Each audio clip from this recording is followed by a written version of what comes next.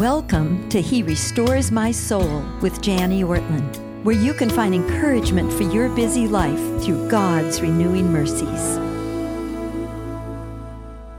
Hi, everyone. Welcome back and Happy New Year. This is Janie Ortland along with her co-host, Heidi Howerton. And we're so happy to be back together with you. We hope you've had a wonderful Christmas break and that you're settling into some New Year routines. Maybe some of you are going back to work, or maybe your kids are back in school. Can I hear a cheer from the moms whose kids are back in school? Well, Heidi and I want to thank you for listening in. We are praying that these times together will help bring you to God, where He Himself will grant restoring mercies for your heart, which will flow out into every area of your life. Now, Heidi and I have been talking about and praying over some goals, speaking of goals, for this year's podcast, which we will share with you in a minute. But before we do, Heidi and I want to go back to an Ask Janie question that came in a while ago while we were discussing prayer. Heidi, will you read this question, please? I will, Janie. I think it's such a great question, and I look forward to hearing your thoughts on it. Here's the question. Janie, I am a single Christian woman in her late 20s, serving the local church and seeking to grow in knowledge and love for the Lord daily, and imperfectly, of course. God has given me the strong conviction of my heart to give up my own will to His, including the longings and desires of my heart for what I want my life to be. That being said, I do desire to have a godly, gospel-glorifying marriage. It's a desire that I pour out in tears to the Lord while asking Him to be my heart's greatest desire even still. As someone who has grown to know the disproportionate longings of the heart distorted by sin, I often find myself hesitant to pray for marriage or a godly man, and often don't know how those requests can be made in a way that is pleasing and glorifying to the Lord. I know marriage is a good design from God. But as single women who want to wait on Him while putting our hope in Him, I think we can often struggle with how to still long in a holy way. I know I do. I've strived to put my life on the altar for so long that I don't even know how to be confident in prayer for a godly marriage. Any words of wisdom for a woman desiring purity of heart in singleness and the gift of pursuing Christ alongside a godly man? Wow. What a great question. And I just love the way she puts her heart, like so sweet. Yes. Real, authentic. She loves the Lord. She's serving the Lord, and she's crying out to Him with real heartfelt tears. She wants to be married. We understand that, don't we, Heidi? We do. We've all walked through seasons of our life wondering, am I going to get married? Who's the man you have for me? That's a hard season. It's so hard for a woman. I just love this listener's heart because most of all, she seems to be desiring purity of heart. Surely God sees that and it pleases Him. She's in the middle of this very hard tension of unanswered prayer. You think you're giving your life to God. Is it okay to keep begging, pleading, asking Him over and over again for the desires of your heart? You think you've sacrificed it all on, she calls it the altar of her life. I understand that. Now, sometimes our hearts do desire the wrong things. They may be good things, but God doesn't will them for us. So in that way, they're not right for us. Only His will is what's right for us. I think an example of my own life, Heidi, which I've mentioned before, some of our listeners might remember, is when Ray was working on his doctorate in Scotland. We had 4 little children. We had sold everything and invested with an investor. And we were beginning to get some hints that our investor was having difficulty managing the money. And I got scared and I started praying, begging God, don't let our investor go belly up. That's every penny we have. And we're in Scotland where Ray cannot work. He does not have a work visa. And I was scared. I begged, I pleaded nearly every day, Lord, please preserve that money. Well, God didn't. He did not answer my prayer. And you know what, Heidi? I don't know why. I still don't know why. I might not ever know why. It could be in heaven someday the Lord might take me aside and talk with me about it, but it could be it will never cross his lips as he speaks with me as his daughter. So I have needed to learn to live within that tension of begging God for something that seemed right. We needed money to feed our children. We thought we were obeying God by selling everything and going to Scotland to earn this doctorate. We thought this was his will for us. So now what? How do I think through theologically? Who is God in this? Why is he responding this way? What should my response be? Let me just say that a few things that have helped me when I have struggled with a prayer tension of begging God for something, and he just seems not to be listening, not caring, which I know is wrong. I know he really does care. But from my perspective, it's like, Lord, don't you see? Don't you care? I really need this. I really want this. What has been helpful for me is to remember that it's okay to have a longing in your heart. That's not a sin. I ask myself, no, Lord, is this longing that you preserve our investment, is that a sin? I don't think so, Lord. I'm not striving to get rich. We're just trying to have a monthly income to pay our rent, feed our children, and keep Ray in school until he gets his doctorate, and then have enough money to fly home and get started again. I don't think that longings are necessarily sin. They can be if I'm longing for something that's sinful. The Bible spells that out. I don't think longings are sin.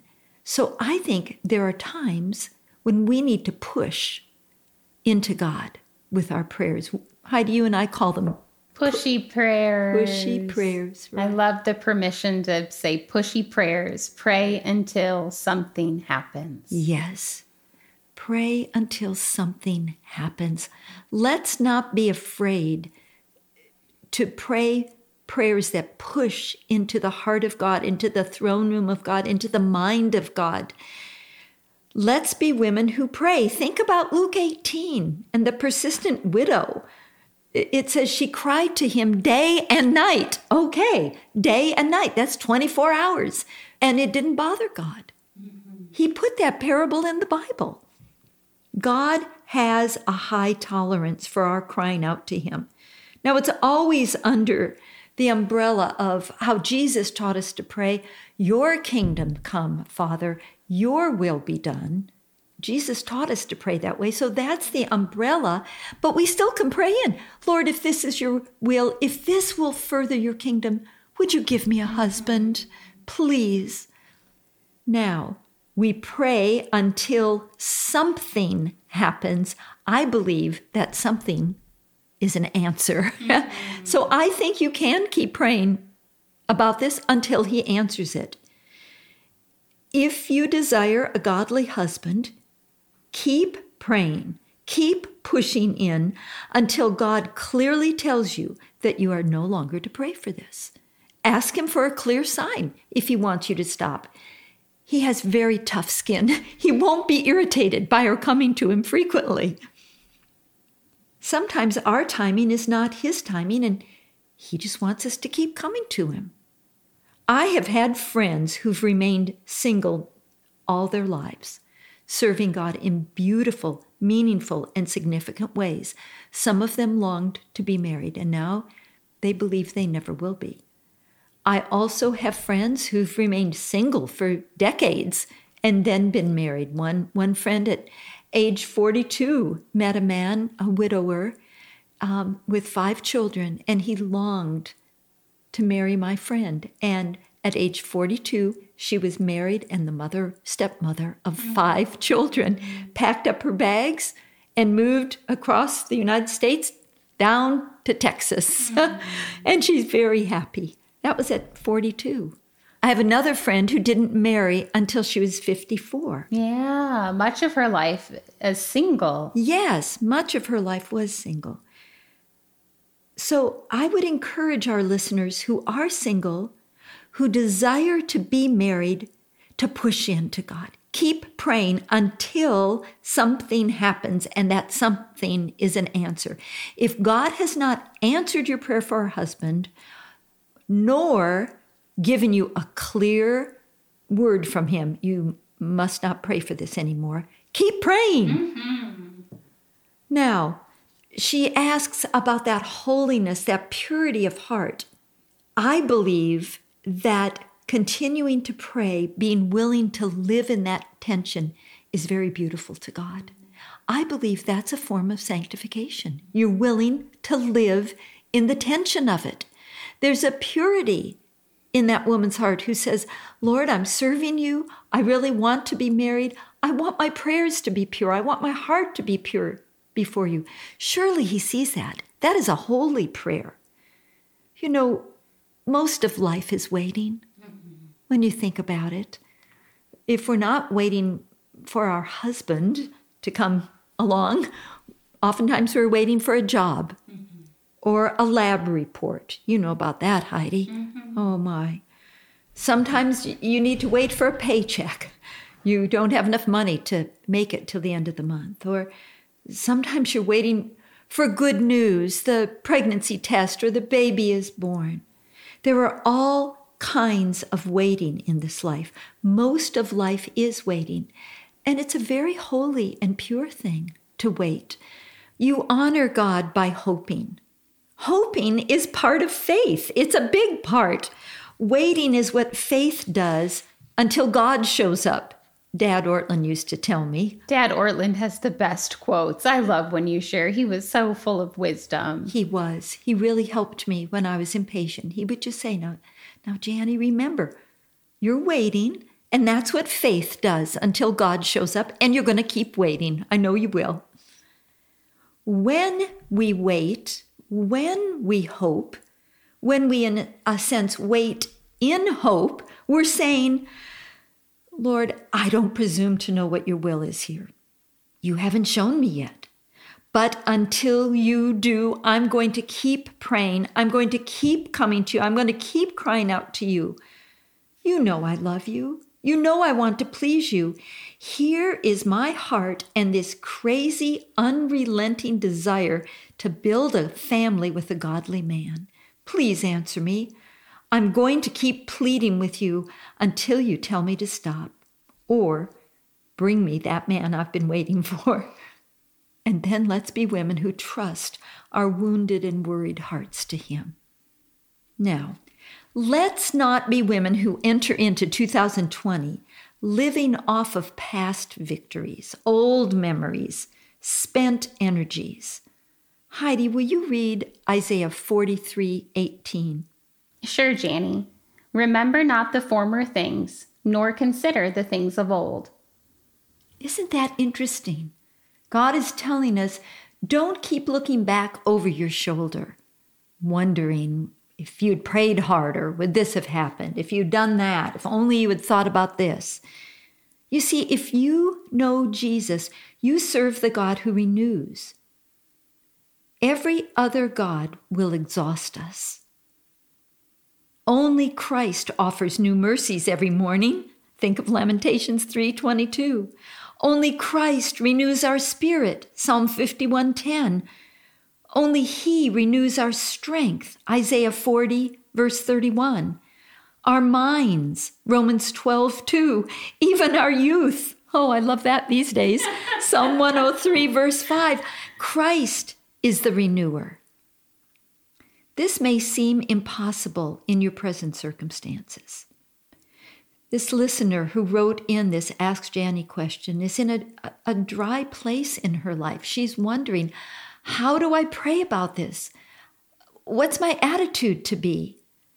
Well, let's consider God's word to us in Isaiah 43:19, right after he tells us not to look back. Heidi, will you read Isaiah 43:19? Behold, I am doing a new thing.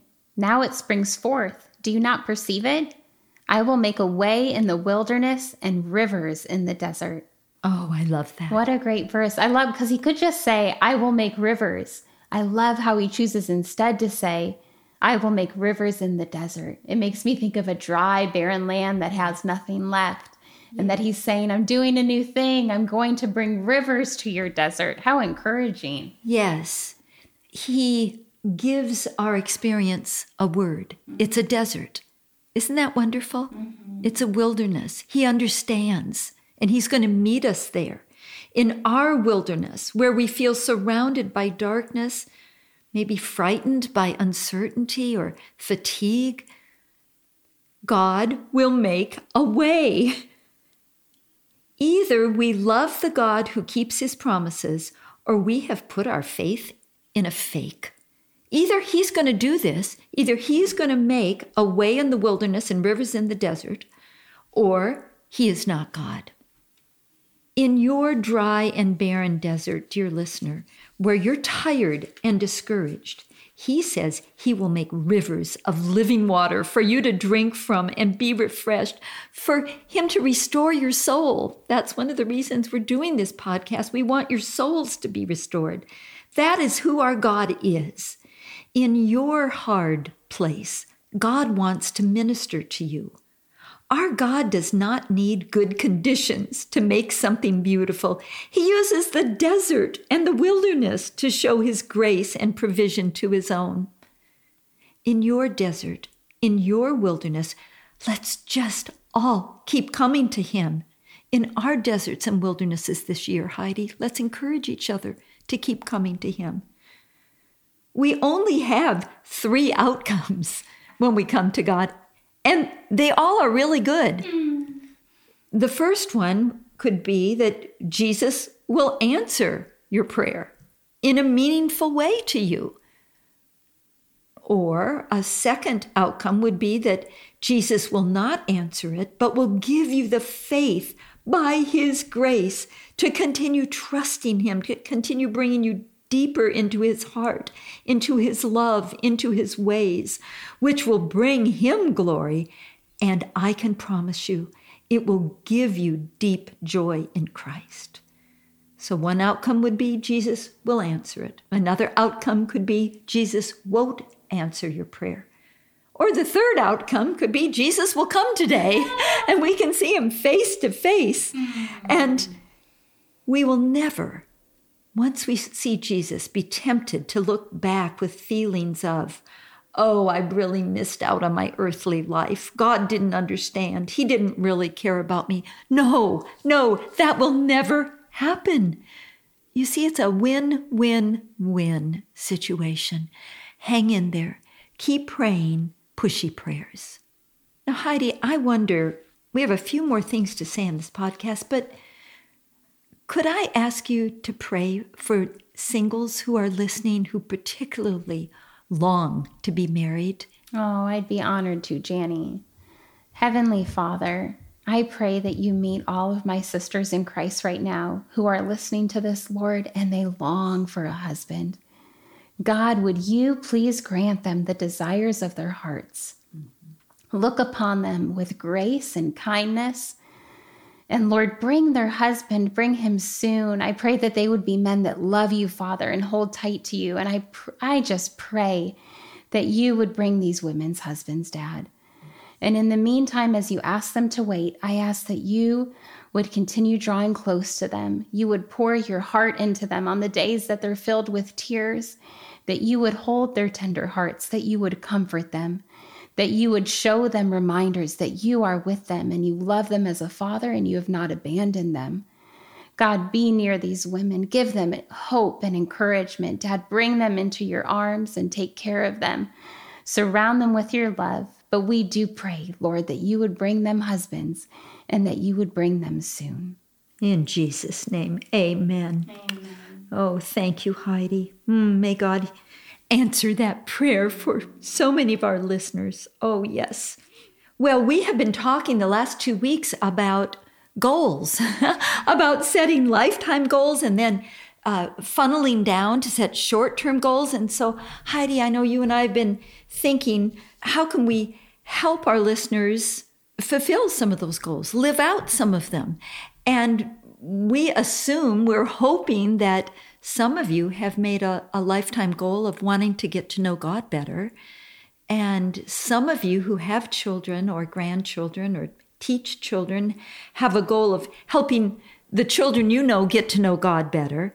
So Heidi and I have thought about how we could help you with those goals, and along with engaging some of the questions you sent in for Ask Janie. So this is what the Lord has given us.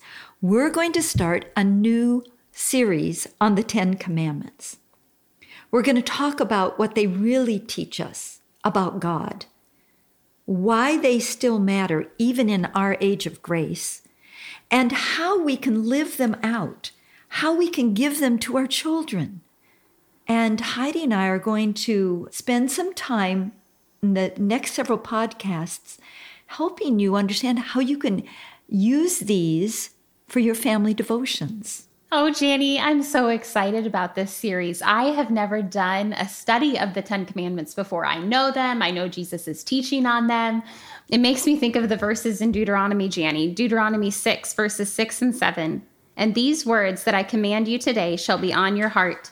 You shall teach them diligently to your children, and shall talk of them when you sit in your house and when you walk by the way, and when you lie down and when you rise. And I felt like the Lord gave me those verses when I first had children, but I still struggle on how to teach my children his commandments.